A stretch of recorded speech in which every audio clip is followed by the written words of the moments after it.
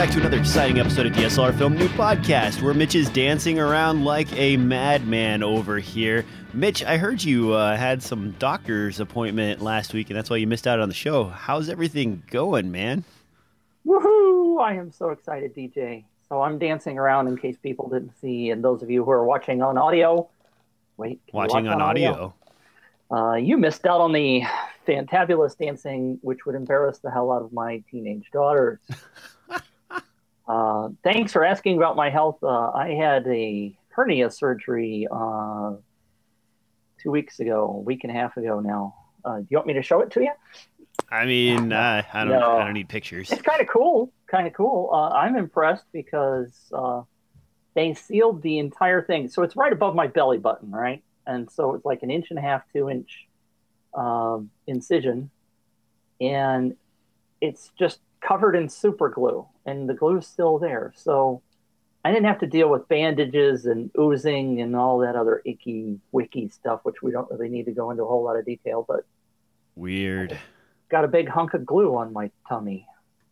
And of course, part of the problem with that, actually, I think, is that you actually feel like, since you don't have this big old bandage on, you feel like, I can do anything. So the next day I was out, went to a softball game, was shooting some pictures and laying down on the ground and stuff. And the next day I woke up and I was like, I overdid it. I just had surgery 2 days ago. I guess I shouldn't have done all that stuff yesterday. So I kind of put myself, because, you just have this impression, well, okay, my tummy hurts a little, I'm sore, but it's not like there's this big gaping wound, right? Anyway, too much information for many of your viewers. On my end, guys, I have not been under the knife, but I have been under the gun finishing up a feature length. I sent out the final review copy to the producer last night, and he sent back a list of things to fix. So I'm going to be working on that all day today. Wonderful time. I love editing so much. This chair is like my new home. We've been talking about it so much in the last couple of weeks. Oh my gosh, man. Really love it. Every day, edit, make a change here, and then audio corrections. Now, I will say, we had some major special effects scenes, and going through and layering the sound bed for those changes the complete view of that. Watching the clips beforehand and then going through and adding sound effects and, footsteps and things like that really, it's night and day for scenes. And I might even put together a video on that just because it's such a cool process to see things progress from the raw lockdown cut to the complete music, everything finished sort of thing. I agree. And that's something that we often don't talk a whole lot about. We as filmmaking / bloggers, we tend to ignore the audio side too much. And I keep saying that we're going to do more over on Planet 5D about that, but we end up not doing it because it's just not, I don't know, we just don't talk about it too much. Well, man, my timeline right now, and actually I can maybe bring this up real quick, but the one of the tracks, or one of the scenes that we're working on, the sequence has 28 tracks of audio.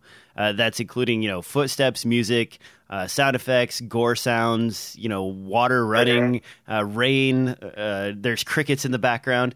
And you don't really think about all those little things until you have it in your timeline. And once you do, it's just a massive, horrible beast. And I might open that up later on during the show and show off like just how much audio goes into the video portion of a film, because it's just crazy. And it's that's one of the things that we often talk about as being 50% of the movie, right? 50%. Oh, yeah, definitely. And we ignore it quite a bit. I was watching an old horror or a science fiction movie because apparently, way off topic, Paramount has released a whole bunch of old movies on YouTube. Oh, really? And I was watching I Married an Alien from Outer Space or something the other day, and the sound effects were okay, but anyway, it was interesting. Well, I was paying attention to the old sounds. I was able to bring it up real quick in here. Let me share my screen so you guys can see what I'm talking about. This is part of the timeline I'm working on right now.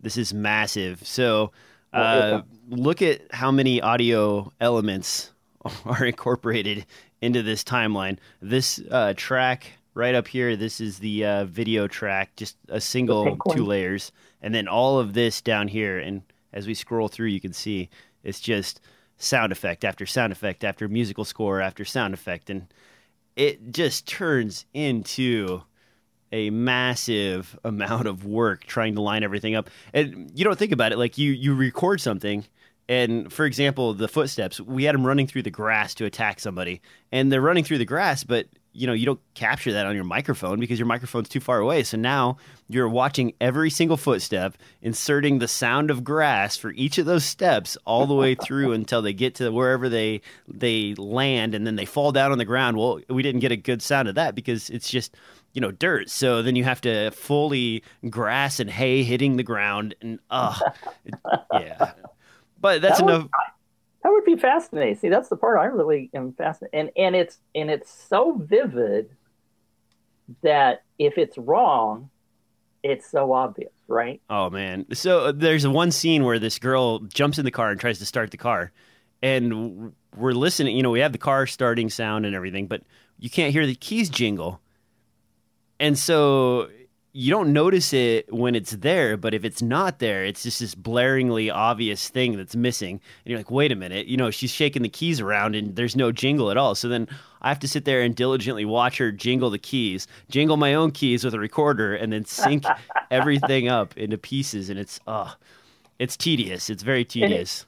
Are you crazy about it like me? When we did Incident on Marmont Avenue, which is a Planet 5D blog post, and anyway, I remember that we had a scene with a gal doing it, calling somebody on a cell phone, and it still drives me crazy because there are 8 beeps. I counted, I sit there and I count, and I'm like, we left that in there with 8 beeps instead of 7. I'm like, oh, this is just wrong. Anyway, move on. All right, guys. I think that's enough complaining about editing. Time for the news. Time for the news. I've got a lot to cover this week, but it's kind of all over the place. And first thing I actually wanted to talk about, I'm going to skip around a little bit here, Mitch, is the new Lightroom release. We are now looking at more RAW support. Looks like Adobe has added support for both the Olympus 10 Mark II, the DX1, which is the camera I completely forgot about that goes with your iPhone, the Sony A7S Mark II, and of course they've added support for a number of new Nikon lenses. Now, Mitch, Lightroom, RAW support, is this something that you're excited about? Woohoo! Yes, here's the sound. That's my daughter. I'm always excited about stuff like RAW support because it drives me bonkers that cameras get released and people start buying them and you can't download the dang photos that are shot in RAW and do anything with them until people start updating software. So of course I'm excited about that. So if you're interested in that, they've also added DNG conversion support as well as support for Photoshop. So swing over to the link in the show notes and pick that up. That is actually something I'm excited about. They added, finally, RAW support for the Olympus Air, which is something I've been shooting on and having to shoot JPEG plus RAW in order to get my photos out of the freaking camera. Hey, I'm excited because the link you gave for Adobe says they still support Microsoft Windows 7. What's that? I was at an exhibition the other day at the History Museum in St. Louis, and the front desk clerk left her computer running, and I happened to be standing, long story short, by the side of the window, and I looked over, and it's running Windows 7. I'm like, how old is freaking Windows 7? And here, Adobe still is supporting Windows 7.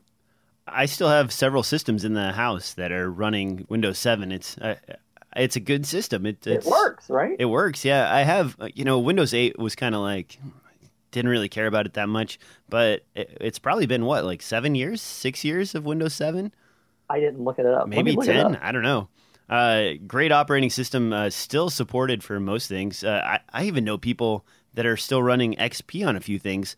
I have one of my lasers that is currently packed in storage because I don't have enough room for it. The operating system that's needed to actually cut stuff doesn't support anything but Windows XP. So I have to keep a Windows XP laptop around in order to run the laser anytime I need to cut something. It's not too bad, but you run into issues like if you grab a thumb drive that's too big, you plug it in and it just isn't supported. So, I keep these little like 512 meg thumb drives laying around just for such an occasion. It's a weird problem to have. Yeah, July 2009 was Windows 7 release date. Okay, yeah, so 6 years. That makes about right. Anyway, sorry.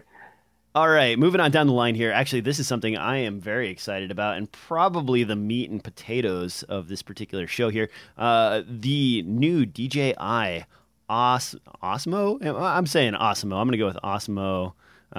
This is basically their drone camera that DJI released with their latest line. It's on the stick, it's got a battery, and it's got a controller. They've also incorporated some really sexy stuff like audio inputs as well as panoramas. And the price on this, Mitch, $649, so $150 more than a GoPro. It's capable of shooting 4K. It has image stabilization up the yang, so you can run around with it just like you would on a quadcopter and get good 3-axis stabilization. What do you think, man? Is this going to be a revolution for filmmakers on a budget? I am pretty impressed by this, especially with the price point of $649. Is that what you said? Yeah, $649. Your live view is covering up my pricing. Yeah, $649. We have to realize, though, that this isn't brand new. I mean, we have had small gimbals around for a couple of years, right? I put in the show notes, by the way, a link to Shape, for example, that has a 2-axis GoPro gimbal that I saw at NAB 2 years ago. So they've been around, although this is 3-axis. And this has its own embedded camera, right? As opposed to having to slap on a GoPro. So you don't have to buy something extra, which is a plus. And there's also, I also added a show note link to the, sorry, I have to scroll down and see. What's the other one that's called? The Aeon. Yeah, which we posted the other day, which has been successfully funded over on Indiegogo. But you don't get a camera with that one. So this one makes it integrated and all in one piece, which is a phenomenal little bit. Now, I did find it interesting that in the video that they have, they show a bunch of attractive young ladies on a boat doing selfies with this thing. I'm like, I don't know if I'd go that far that a bunch of people are going to buy this to do selfie video kind of stuff. But as an action camera, the ability to shoot 4K handheld, pretty seamless, pretty motionless. This is impressive. I think the reason that I'm actually excited about this guy is because for the price, you're getting everything. Now, in the past, you bought a gimbal system, and then you put a camera on there. If it was a GoPro unit, usually they were fairly well balanced. You just shove your GoPro on there and go. But if it was any other kind of unit that was able to accept the larger cameras, you're going to have to do balancing. You're going to have to do everything else. Hopefully, you don't have to tweak the software in order to get this going. Well, with the Osmo, basically, you have a little ball camera, so balancing isn't an issue. They can basically have much more fine-tuned controls over the stabilization because the camera is so small, and you're getting the camera included. So, a Hero 4 Black Edition, that'll set you back, about $499? So, and that shoots 4K video. Now you have that incorporated into this. So now you have an entirely seamless unit that you don't have to change batteries out on your camera and on the gimbal itself. And it's only $150 more than the higher end action camera. I mean, you're not going to take this out in the water like you said on a boat. I would be a little bit iffy as to taking my $649 non-waterproof unit out into extreme circumstances like that. But I mean, wandering through a field, following someone into a house, any kind of moving shot, this is way cheaper than it's ever been for someone to get a stabilized shot moving around. And motion in a film is awesome. I mean, Right. running around your characters, being able to move in and out like that. Now, the lens on this is pretty wide. I believe this is a 20 millimeter, 35 millimeter equivalent. So you're not going to get anything tight, but to follow a character around and add some motion to your film for $649, I mean, I would almost consider selling a GoPro just to buy this thing. That would be a pretty good bargain for me. I don't know, Mitch, what about you? Would you follow your kids around with this? Lensing is an issue, and I guess we haven't really talked about the other 50%, right? It does mention that there is audio recording. They don't mention a microphone, though. Did you see anything about a mic? Yes, there's a built-in microphone on the unit itself, as well as a 3.5 millimeter audio jack with volume control. So you can, if you would like, run external audio into this guy using something like maybe this BeachTech adapter here or a JuiceLink adapter in order to get good quality audio into that. Or you could sync, I suppose, in post if you wanted to. That's another thing you don't really get with a GoPro. I mean, you can get the case that's cut open in order to use the USB to 3.5 millimeter adapter, but there aren't a lot in the way of controls for audio on the GoPro itself. Plus, that's going to unbalance your rig, whereas this is incorporated into the handle itself. So the controls also look fairly sexy. I mean, I don't know. I like that. Did you see the accessory where it's got the rosebud and you hook your phone into it? Now, that part I'm kind of leery on. Do you think they're going to have real-time or close enough to real-time preview on a wireless device like that in order to actually follow things around? Obviously, we have to see. I'm impressed that it's going to be available shortly. By the way, the other one, like the Aeon that I mentioned, is still on Indiegogo. It's been funded, but obviously that's not going to happen until next year sometime. So, I mean, I was very excited about the Aeon because it looked pretty dadgum cool. And here DJI comes along, and I think, I mean, I feel sorry for those guys because they got a fabulous Kickstarter project going. I'm sorry, Indiegogo project going. And along comes something that I think is potentially better than their device because the Aeon, you still have to have your own GoPro and that's extra cost. And this is all in one kit. Not to mention, like you said, like the accessories as well as the thumb control to be able to move the camera up and down and move it all around and that kind of stuff. I liked that a lot. Yeah, some of the things they were advertising, like the instant panorama, I mean, that's kind of cool. Right. But are you going to carry a stick like this around in order to get the perfect panorama? Well, it comes down to something that we're going to talk about also later, the 16 lens deal. You like your cell phone because you've got the ability to just have it in your pocket. That's the awesome capability. Something like this is an extra thing that you got to carry around, and it's not exactly going to fit in your pocket very well. So it depends upon your purpose. If you're going to be making films or stills, panoramas, and that kind of stuff, if you're going to already be carrying a camera, this looks perfect. I was trying to figure out how I could use this at something like NAB next year to do videos and just get them uploaded quickly. Because last year, what I was doing was using my iPhone, which was much more convenient than carrying around a DSLR or a video camera and having to then edit in post and all that other crap. So because this has Wi-Fi in it, and although it says, at least on the B&H page, that the Wi-Fi is for monitoring and remote operations. So I don't know if you can transfer your video to your iPhone. Yeah, I think you still have to remove the micro SD card if you need to get your video out of this guy. The Wi-Fi features are strictly for control and preview. The reason I was wondering about the preview version is simply because there's no HDMI out on this that I see. And Right. so if you're using your cell phone or a tablet or whatever attached to the side of this as your preview device in order to film something, generally if you're used to using Wi-Fi tethering with like a GoPro, or I've got the Panasonic LX100 here, there's a lag of, a couple seconds sometimes. Sometimes it's as low as milliseconds, but that really throws you off when you're trying to compose and frame a shot.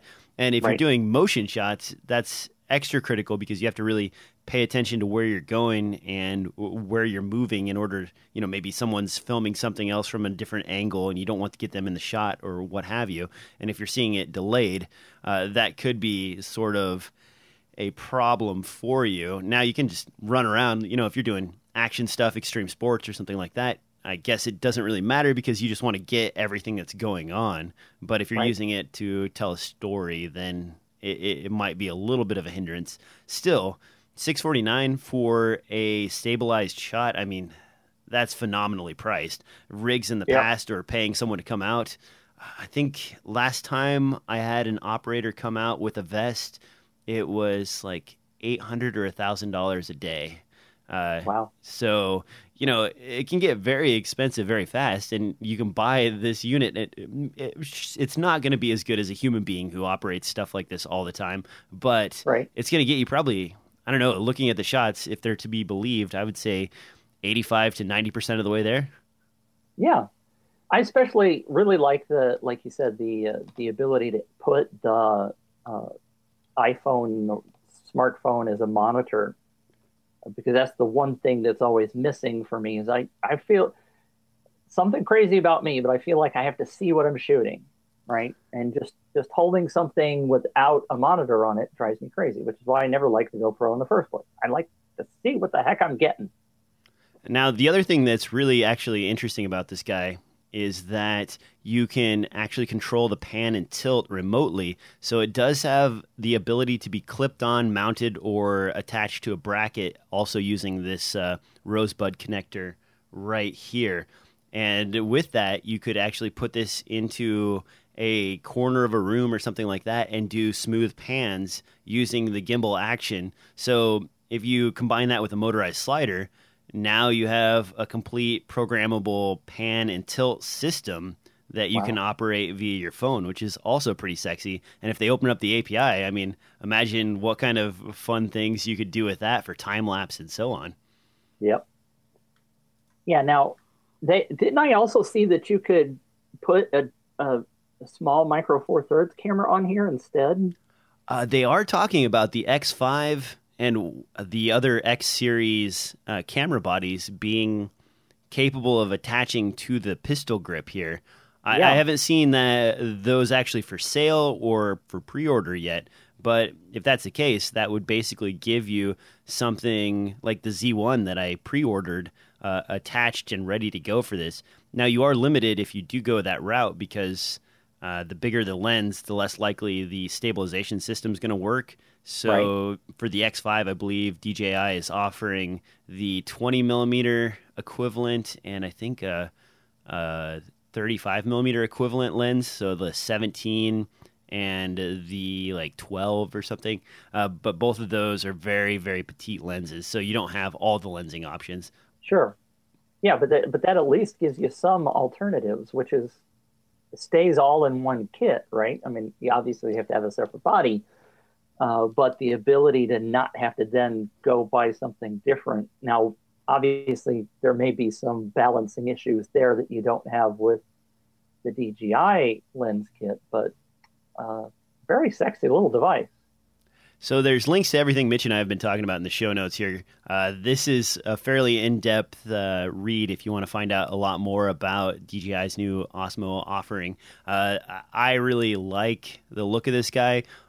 Probably going to pre-order it just, because it's coming out in October and I want something like this in my tool collection. Now, moving on down the line to something else that's going to sort of blow your mind. And actually, Mitch and I were sort of banting back and forth about this, trying to figure out how it actually works. We've got here this 16 lens camera. Now, just like the DJI, this has kind of been in the works for a little while. People have sort of been talking about it, but this is the first time we've kind of seen images from the camera itself and seen it out in the wild. They've been taking it around and doing sort of promotional stuff with it. Mitch, what do you know about this crazy 16 sensor camera? I'm pretty excited about this, just because it's different. I guess that I love things that are stepping outside of the box. And if you read the Planet 5D article, I mentioned no plug there at all.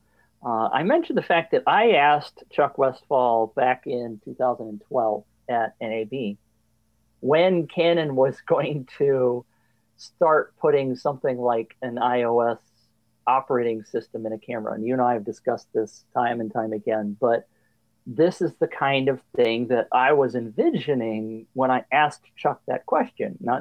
And of course, I was thinking about a DSLR as well, but the ability, this camera it's got 16 lenses on it, and if I attached a photo from, I got too many things to say at one time. All right, so in the show notes, there's a link to the video that yesterday,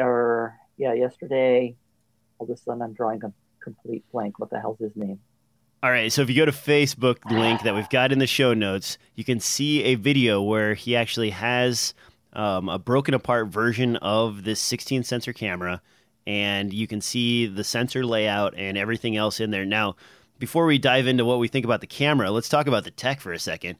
What they're doing here, and I actually had to double check this 3 or 4 times because there's 5 sensors for certain focal lengths, but then there's 6 for another focal length. If I understand it correctly, they're doing 16 sensors total, 5 sensors at 35 millimeters, 5 sensors at 70 millimeters, and 6 sensors at 150 millimeters. These are all splashed onto the back of something roughly the size of a very large Samsung Galaxy S. So right. That thing is that big. And in order to accommodate all those sensors, what they're doing is they're using a mirror at a 45-degree angle, and they're bringing the light that's coming in and reflecting it off to the side, just like you would for a viewfinder on a DSLR, and sending that to the sensor itself. Now, each of those, in turn, has its lens elements and so on, and then a sensor at the back of the chamber.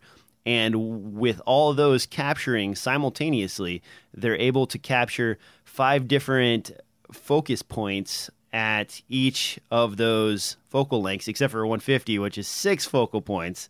And then in post, you are combining all those images together in order to sort of selectively choose your depth of field, your focal points, and the amount of light coming in. Now, with that many sensors multiplied over the top of each other. Let's time out here.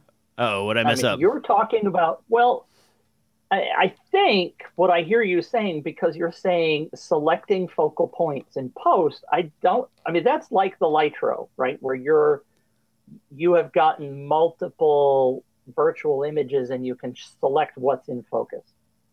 From the interview that Robert Scoble did, I don't believe that's true. I believe you're capturing one image with the focal point at the time you shot the image.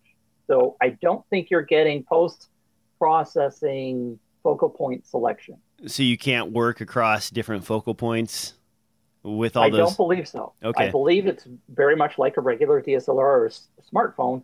You take the picture based on what's in focus at the time you shoot it. One of their demo videos, and again, I just spent probably 4 hours researching this last night, so I may have missed something.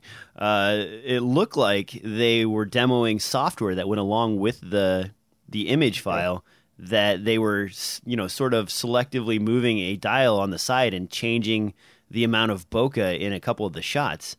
Okay, I didn't see that. So maybe I wouldn't want to compare this to a Lytro, because Lytro is doing something completely different than this, and you're not working with f-stops on lenses or anything like that. It's a whole different process. But with this many sensors and they're all capturing simultaneously, there's got to be more to it than just one solid image. Otherwise, what would be the point of slamming so many sensors onto the back of this guy? To make it a small, compact, and multifunction tool. But, And maybe that's true because what I heard them talking about on the interview was the fact that, I mean, Lytro, for example, in order to allow the focus point selection, they have to have their own like web player, right? You cannot just post a still image and have the user adjust the focus. Exactly. You have to use a script of some kind with the image in order to do it. And so and that limits the functionality of being able to post it on Flickr and Facebook and all the other social media, right? Because then you're limited by that. So they were talking specifically about not having those kind of limitations when posting. So maybe there is some functionality that you saw that I didn't see in processing it on the computer once you get to download it. I don't know. You might be right. I did find it fascinating that they claim an f1.0 depth or equivalent depth of field of an f1.0 lens. Right. And that's where I started thinking about this, and I'm trying to piece this all together in my mind. And my thought on how they're doing this is that if they have 5 sensors, what you could basically do is you could close focus one of the sensors, long focus the other sensor, and then focus a couple of the sensors on your subject itself. And that would give you better low light performance, A. B, it would give you the option to include or disclude beautiful bokeh at whatever focal length you chose, because now you can basically bring your sensor to the closest focal point. That means everything's out of focus, the maximum amount of focus it can be behind your subject.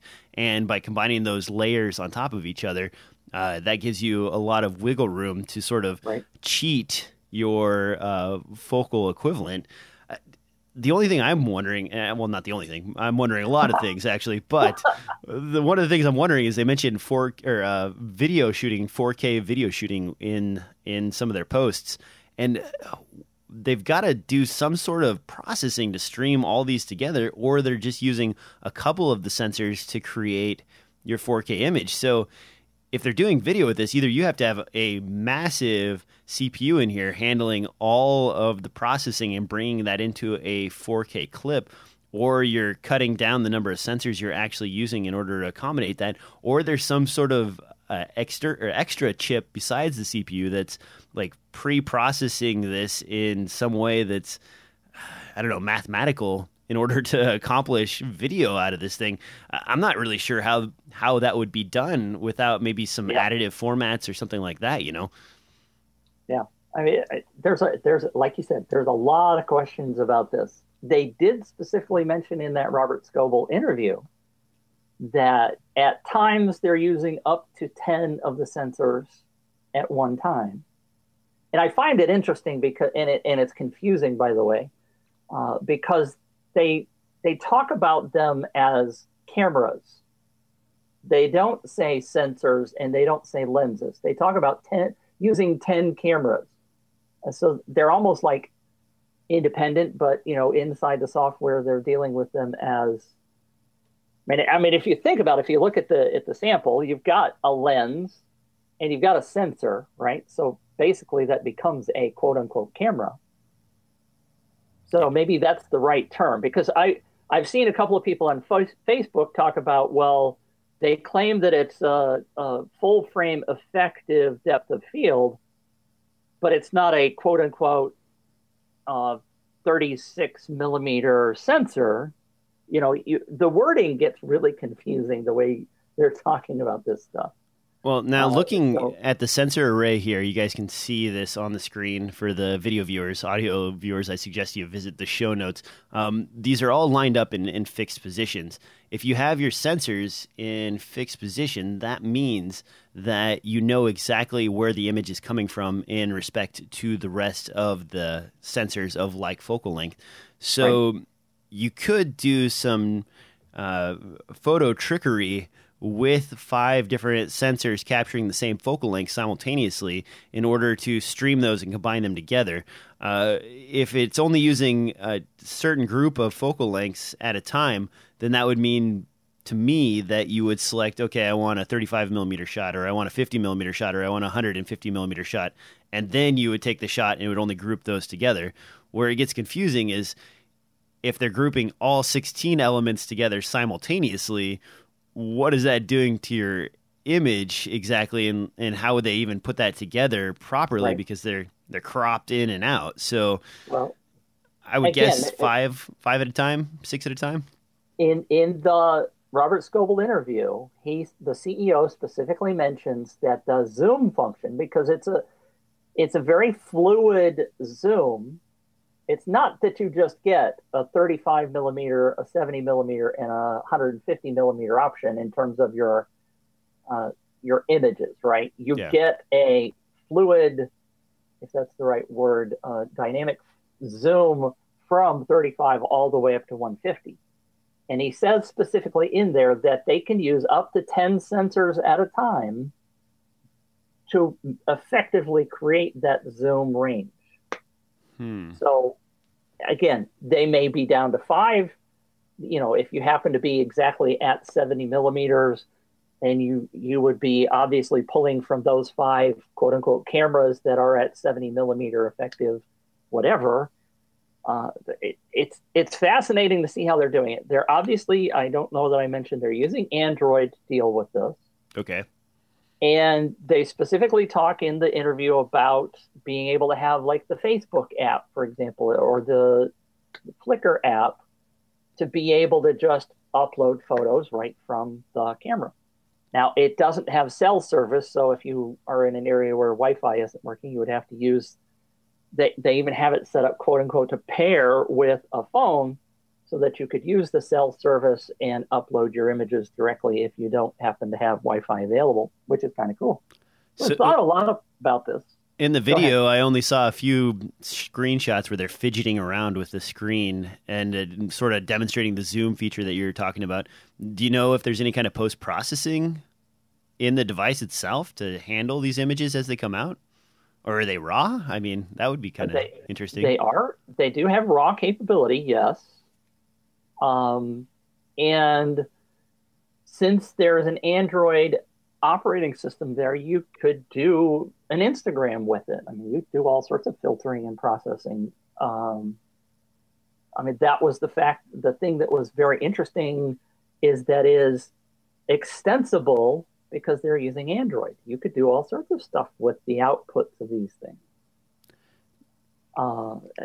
And they're talking about, I mean, the fact that the other part of that, by the way, is that the stills that come out of here are 52 megapixels, right? Yeah, that's pretty substantial sized images. So how they're doing that obviously is all in the software by combining. I mean, I don't know how much you care about astronomy, but we Planet 5D people, since we're from another universe, we obviously think about astronomy a lot.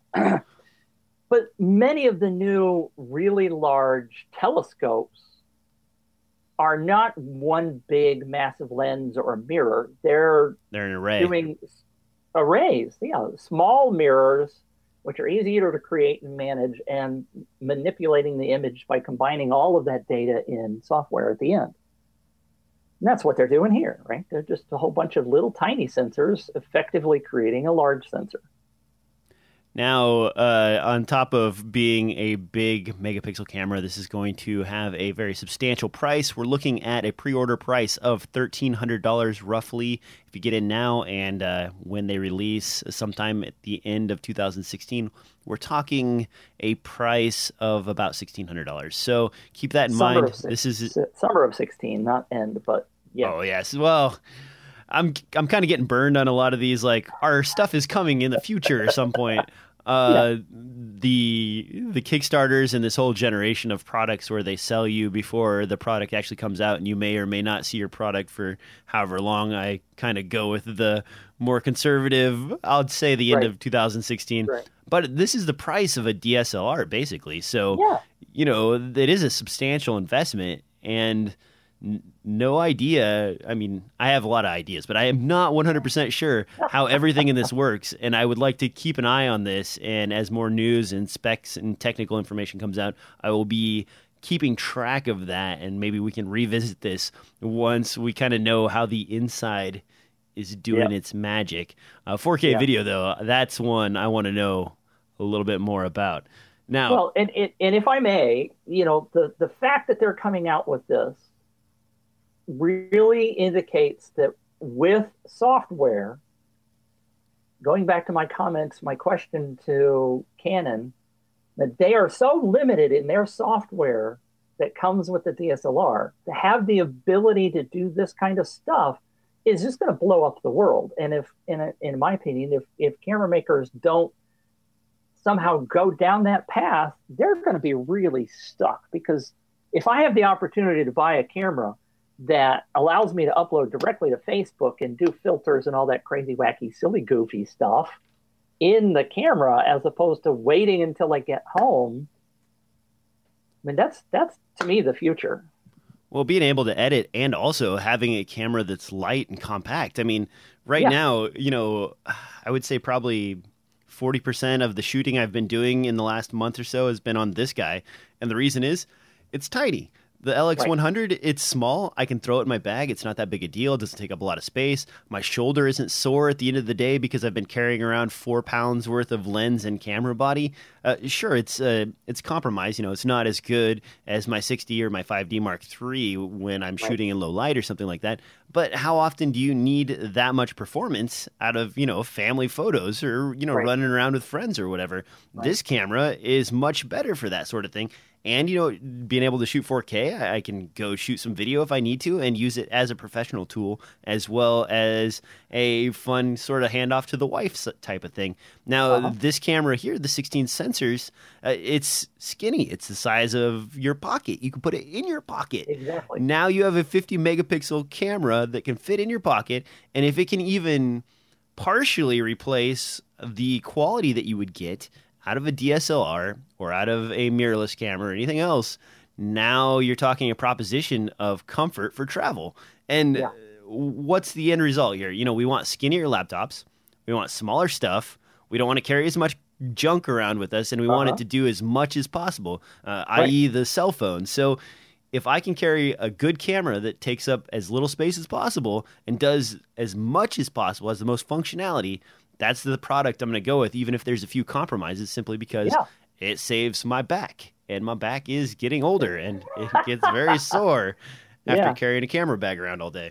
Well, I'll give you another example. This past weekend, my daughter went to the high school homecoming dance thing, right?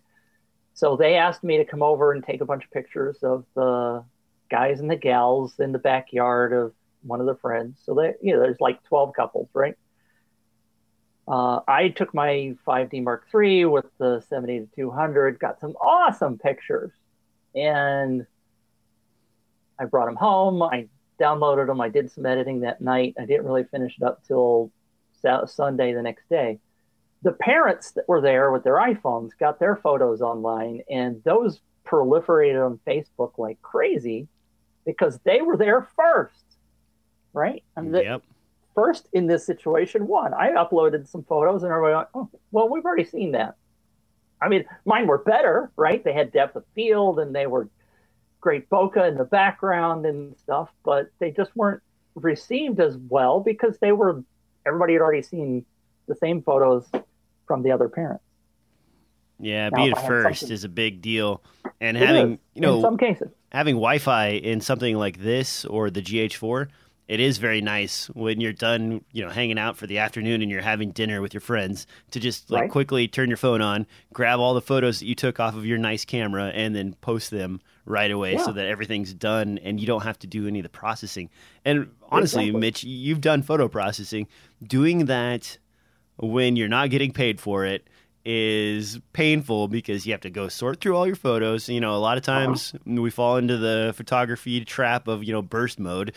And so we've shot like 20 or 30 photos that we probably don't need. We only need like 3 of them. So we search through those, do all the editing, do all the post-production on them, then render them out, then upload them. And you're just like, you dread doing it. It's one of those things where you're just kind of like, I don't want to process these photos. I'll just put them on the server and forget about them. And, hopefully no one ever asks for them again, The only difference between, well, I won't say the only difference, but one of the biggest differences for me was the fact that some of the kids had pimples, right? And I was able to do some editing to eliminate that, which the parents obviously didn't get to do on their smartphone.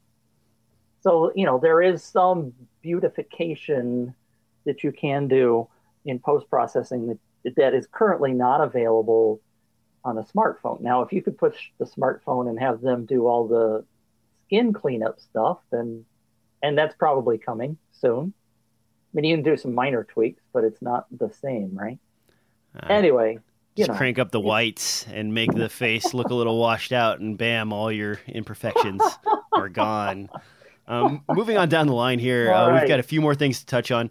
I wanted to point out that the Panasonic G7 series received an award from DP Review, and it's a kind of an interesting award as the best consumer stills/video camera.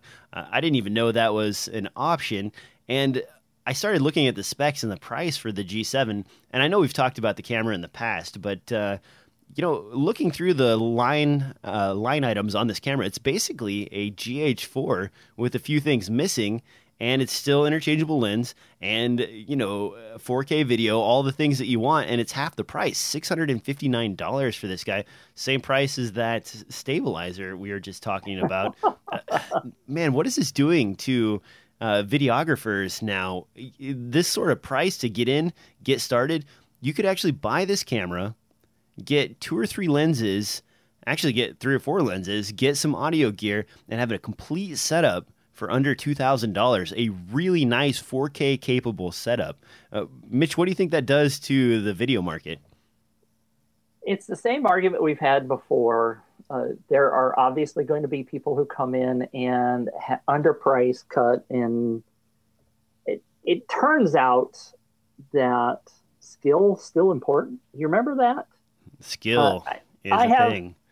I found an article this morning, and I'm not going to be able to pull it up really fast because it's just too far. But the article came in my email, was about the fact that the experts in broadcast, and we're going to jump over to another field for a second, but the experts in broadcast used to quantify everything in terms of broadcast quality based on the technical specs of what was being sent out to the consumer, right? How well the video, audio turned out when the consumer got it. And it's now flipped. They're now saying that the consumer is defining what broadcast quality is. And I love this article. I mean, I'm going to post about this because you and I have said this before. We can pixel peep all freaking day, and it doesn't matter because the people that are watching our videos are watching them on that little tiny 5-inch smart-ass smartphone screen, right?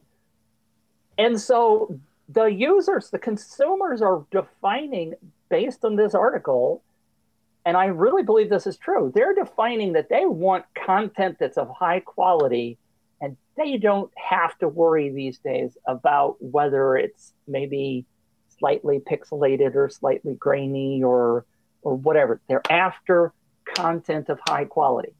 So whether or not you do it on a Alexa, a Mira, or whether you do it on a $600 cell phone, all they care about is what the hell the content is. Well, where I'm excited about the G7 in general is it's sort of a liberating thing for film students. And sure. When I was in college, if you were in the film department, you had to save up like $3 or $4 grand to shoot a 5-minute short, and that was basically your film stock, the rental of your camera, the lights, and then whoever you could rope into acting for you. Now you can get a complete setup, audio gear, camera, everything, a $2,000 investment. That's not bad. And Micro Four Thirds, it's a pretty reasonable format to shoot on 4K video. That's really awesome that you're capable of doing that. And now, instead of just hoping that someday you can save up enough to shoot your first film, you can go out and shoot it, and anybody can go get software. They can start editing. It does hurt some of the distribution models that are available, but you're right, Mitch. You have people that are winning at this as well with the Vine videos right now. There are these little short vignettes that tell like a joke or something like that, and there's people that are making a living just cranking Crushing out these little comedy bits. And Crushing it. and they're short, they're shot vertical video style. They're not, the quality of these are not amazing. It's cell phones and so on. But because it's able to retain an audience, a big audience, in fact, for a lot of these, it's turning into a very popular thing. And now with tools like this, if you want to be a filmmaker, you should just, go out, max out one credit card, and you have everything you need to be a filmmaker. Go make your films. Hopefully you find your market and someone will give you some money for the stuff that you're making. But man, is it affordable to be a filmmaker these days. Like, you can really walk in and get an awesome setup. Let's caveat that the DJ said to max out your credit cards, not me. So if you're going to go max out your credit cards and then go sue somebody, go sue DJ. Yeah, don't max out your credit card, guys. That's actually a really bad investment. Bad idea. A few things, though. I did actually send a kid out. I didn't send him out. I suggested to him. He wanted to become a filmmaker, and he didn't have enough money to buy his camera gear. They had these medical tests that they do at these universities, and they pay. Like, you go in there for a week, and they give you like $4,000. It's not a huge, substantial amount of money, but it's enough that he was able to do one of those, pay his taxes, and then get all the camera gear he needed, as well as an editing computer, to start making films. And he just put out a short recently. He's working on a feature length now. His quality's still getting up there, and I'm not going to call him out directly because he's a nice kid, but there are tons of options. You could go donate plasma if you need to pay for memory cards and lenses and stuff. There's tons of ways to finance your film now. And, Mitch has kids. Maybe his kids will just say, hey, Dad, give me your credit card real quick. I need to order something. And then bam, now they're a filmmaker. Yeah.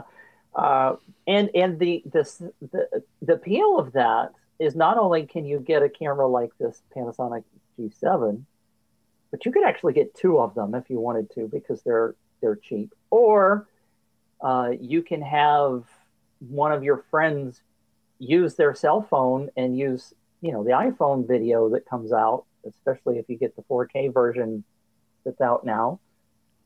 And you can have some decent extra shots that you could throw in every now and then. So it doesn't just have to limit yourself to one camera. Now, I know that's not in the show notes, but let's talk about that for a second. The iPhone 6S release, that camera, first thing, what did we see? We saw all these 4K videos basically being posted, like, here's the first short film made with an iPhone. Here's the first whatever made with an iPhone. And then you see the behind the scenes. And what do they have? They have an iPhone, of course, but now they have like 3 lenses that they're changing out and strapping to the front of the sensor, and they've got these adapters, and they're turning this little tiny cell phone into a massive device, and then they're showing you these beautiful shots of, there's one where it's a guy painting an entire village on the side of a cliff, and they're using gorgeous lenses on top of this phone, and then they're like, yeah, anybody could get this kind of quality. Well, you could if you strap an extra like $3,000 or $4,000 to your iPhone. Yeah. What do you think about that, Mitch? Is that kind of like false advertisement for those sorts of things? Yeah, well, obviously, yes. You have to be really careful with everything you see. And that's one of the reasons why we love to post the behind the scenes along with videos when we have them. And we certainly ask for them as well when we're talking to filmmakers, because you're hitting the nail on the head. That's the key. It's not only just what they're doing, but how they're doing it. And, what lighting are they using? Are they shooting at the right time of day instead of bright sunlight, and using scrims? I mean, you've seen people using scrims for their actors and actresses to deaden the bright sun, and so all of those tricks are used, of course. Now, moving on down the line, one last thing I wanted to talk about before we get out of here, Mitch. And, that is the Canon C300 Mark II. Now, this is not a camera I'm excited about at all. I haven't been excited about it. Wasn't excited about the C100 or C300 original, but I have it in the show notes here. And this $16,000 camera, the biggest thing that they've been touting lately is the AF system. And I will admit, did you watch the videos on this, Mitch? It's very impressive. That dual pixel AF is tracking faces almost perfectly as they move around. I did. It's fascinating, and it's a great story that's over on Newsshooter.com. newsshooter.com. And did you go all the way to the bottom? By the way, the bottom part of that article was kind of interesting because the young lady that you just showed, who was doing some of the testing for them, actually says at the bottom that although the AF is really good, there were certain instances where it was more of a hindrance than a help. And so it depends upon your scenario, of course. With anything, there's always it depends, right? If you're a single shooter and you don't have a Steadicam operator and somebody that can pull focus for you, and you want to do a tracking shot following somebody, having AF inside the camera, focusing on somebody's face, that works as well as the Canon solution does, is fantastic. I would still love to have the T6i or the 70D that has the great AF on it. I think it's 70D. There's so many damn cameras right now. It's so hard to remember who has what features. It's ridiculous, DJ. There's so many freaking numbers. Yeah, I mean, look at this Panasonic G7 that we just talked about that won the award for Consumer Still Flash Video Camera of the Year.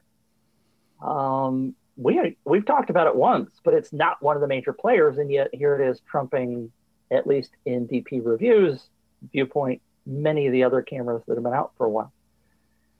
Anyway, that being said, I would love to have Canon's autofocus because of the times that I shoot stuff and I move slightly and then it's out of focus and I'm pissed off because my face is out of focus and I have to reshoot something, or I just push through it because the consumers only care about what the content is, right? Not whether I'm in focus. Anyway, I think it's a good system. It will only get better in the long run, and for many users, it works great. Is it perfect for DJ who's going to be doing a slasher film? I don't know. And the other thing, and you questioned, by the way, in the show notes, is the C300 worth the $15,000? For many people, it is. It just depends, and it goes back to the quality of the camera, the fact that Canon. And this is going to sound like a promotion, and I'm not paid by Canon in any way, shape, or form. I wish I was. I wish I was a shill for Canon, because I'd be a lot better off than I am now. But anyway, Canon is still leading the market. They still sell more cameras than anybody else. As much as people like you who have different options are choosing different cameras, there are still people who are very loyal to Canon, who really believe in the Canon build quality, and that's what they're going to pick. They're going to pick Canon over other cameras just because of that loyalty. As many jabs as I take at Canon, I still own an entire kit of Canon gear. I own most of their L series lenses all the way up to the the big, dang it, now my brain's not working, the 75 to 200 or the 70 to 200 millimeter f2.8 IS. So I've got everything all the way up to there in their L series lenses, and I do use it. I use my 5D Mark III and my 6D on a regular basis. Love both of those cameras. They take great images, but where I always jab Canon, and I did this in the show notes, and that's what Mitch was pointing out, it's like, listen, okay, this is a $1,600 camera, and you got to compare it to its competition. And that was the issue that we ran into with the C100 and some of these other ones. There's so many good cameras coming out that the price ends up sort of hindering the value proposition that you're getting out of this. Now, if you're buying a camera in this range, chances are you're going to be renting it out. You're going to be trying to make some money with it. It's not something that you just buy to go shoot your first, amateur short film or whatever. This is an investment, and it needs to bring back money on the investment. And we have cameras like the Sony FS7 and the FS5, or F7 and FS5, that are in the $8,000 and $5,000 range. And those cameras have similar specs, very good low light performance, and a lot of the same features that are available in something like the C300. And now, if you are charging an hourly rate to go out and film something, say your day rate is $700 or $600 a day, you can incorporate in this and get your money back out of it in your rental agreements and make a little bit more money than you can with Canon. And I think that's what it comes down to for me is dollar versus value. Well, I'm going to ask you one question, something that you have mentioned several times, and that's the image quality. You have said that sometimes you pick the Canon because you don't have to do any post-processing, right? And it was even mentioned in one of the comments over on New Shooter, said, well, I could buy the F7 or FS700 or some other camera, and I can get the same look in post-processing that I can with the Canon. And you have to realize, and initial upfront cost is one thing, but if you can shoot for $16,000 and go straight out of the camera virtually and edit and upload without having to do a whole lot of coloring and fixing in post versus trying to tweak everything, there's time invested in doing the post-processing. So there could be a financial gain by just using the Canon if that's the look and feel you want. And that's the caveat. It has to be the way you want it to look. If you're going to go color it and do all the post-processing anyway, then you should go with the cheaper camera that works. Color science is true. Mitch is absolutely right. There are times when you choose the camera based on the image that comes out of it, not on the specs list. So, gosh, I did something right. Yay, me! These are age-old arguments that we will continue to have on DSLR Film Noob Podcast, and it's always fun working with Mitch and discussing a lot of this stuff. Now, you have anything else you want to cover? I know I left a few things out in the show notes, but the EOS M just isn't really that interesting of a camera per se, and that was I think that is the only thing I left out of the show notes. So, on that note, Mitch, where can people find you? Hey, I'm at a website called Planet 5D. And of course, guys, you can find me at DSLR Film Noob on Twitter. You can find this podcast anywhere podcasts are distributed, including iTunes. There's always links to the show notes, and Mitch is always kind enough to do up the times. So if you want to jump to any particular thing in this video, be sure to click on that. For the audio listeners, show notes are always available.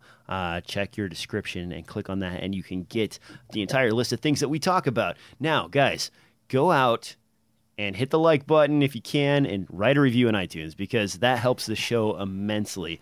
Mitch and I, we do this free gratis, so your contributions there help us quite a bit. On that note, Amen. We will see you next time on another exciting episode of DSLR Film Noob Podcast.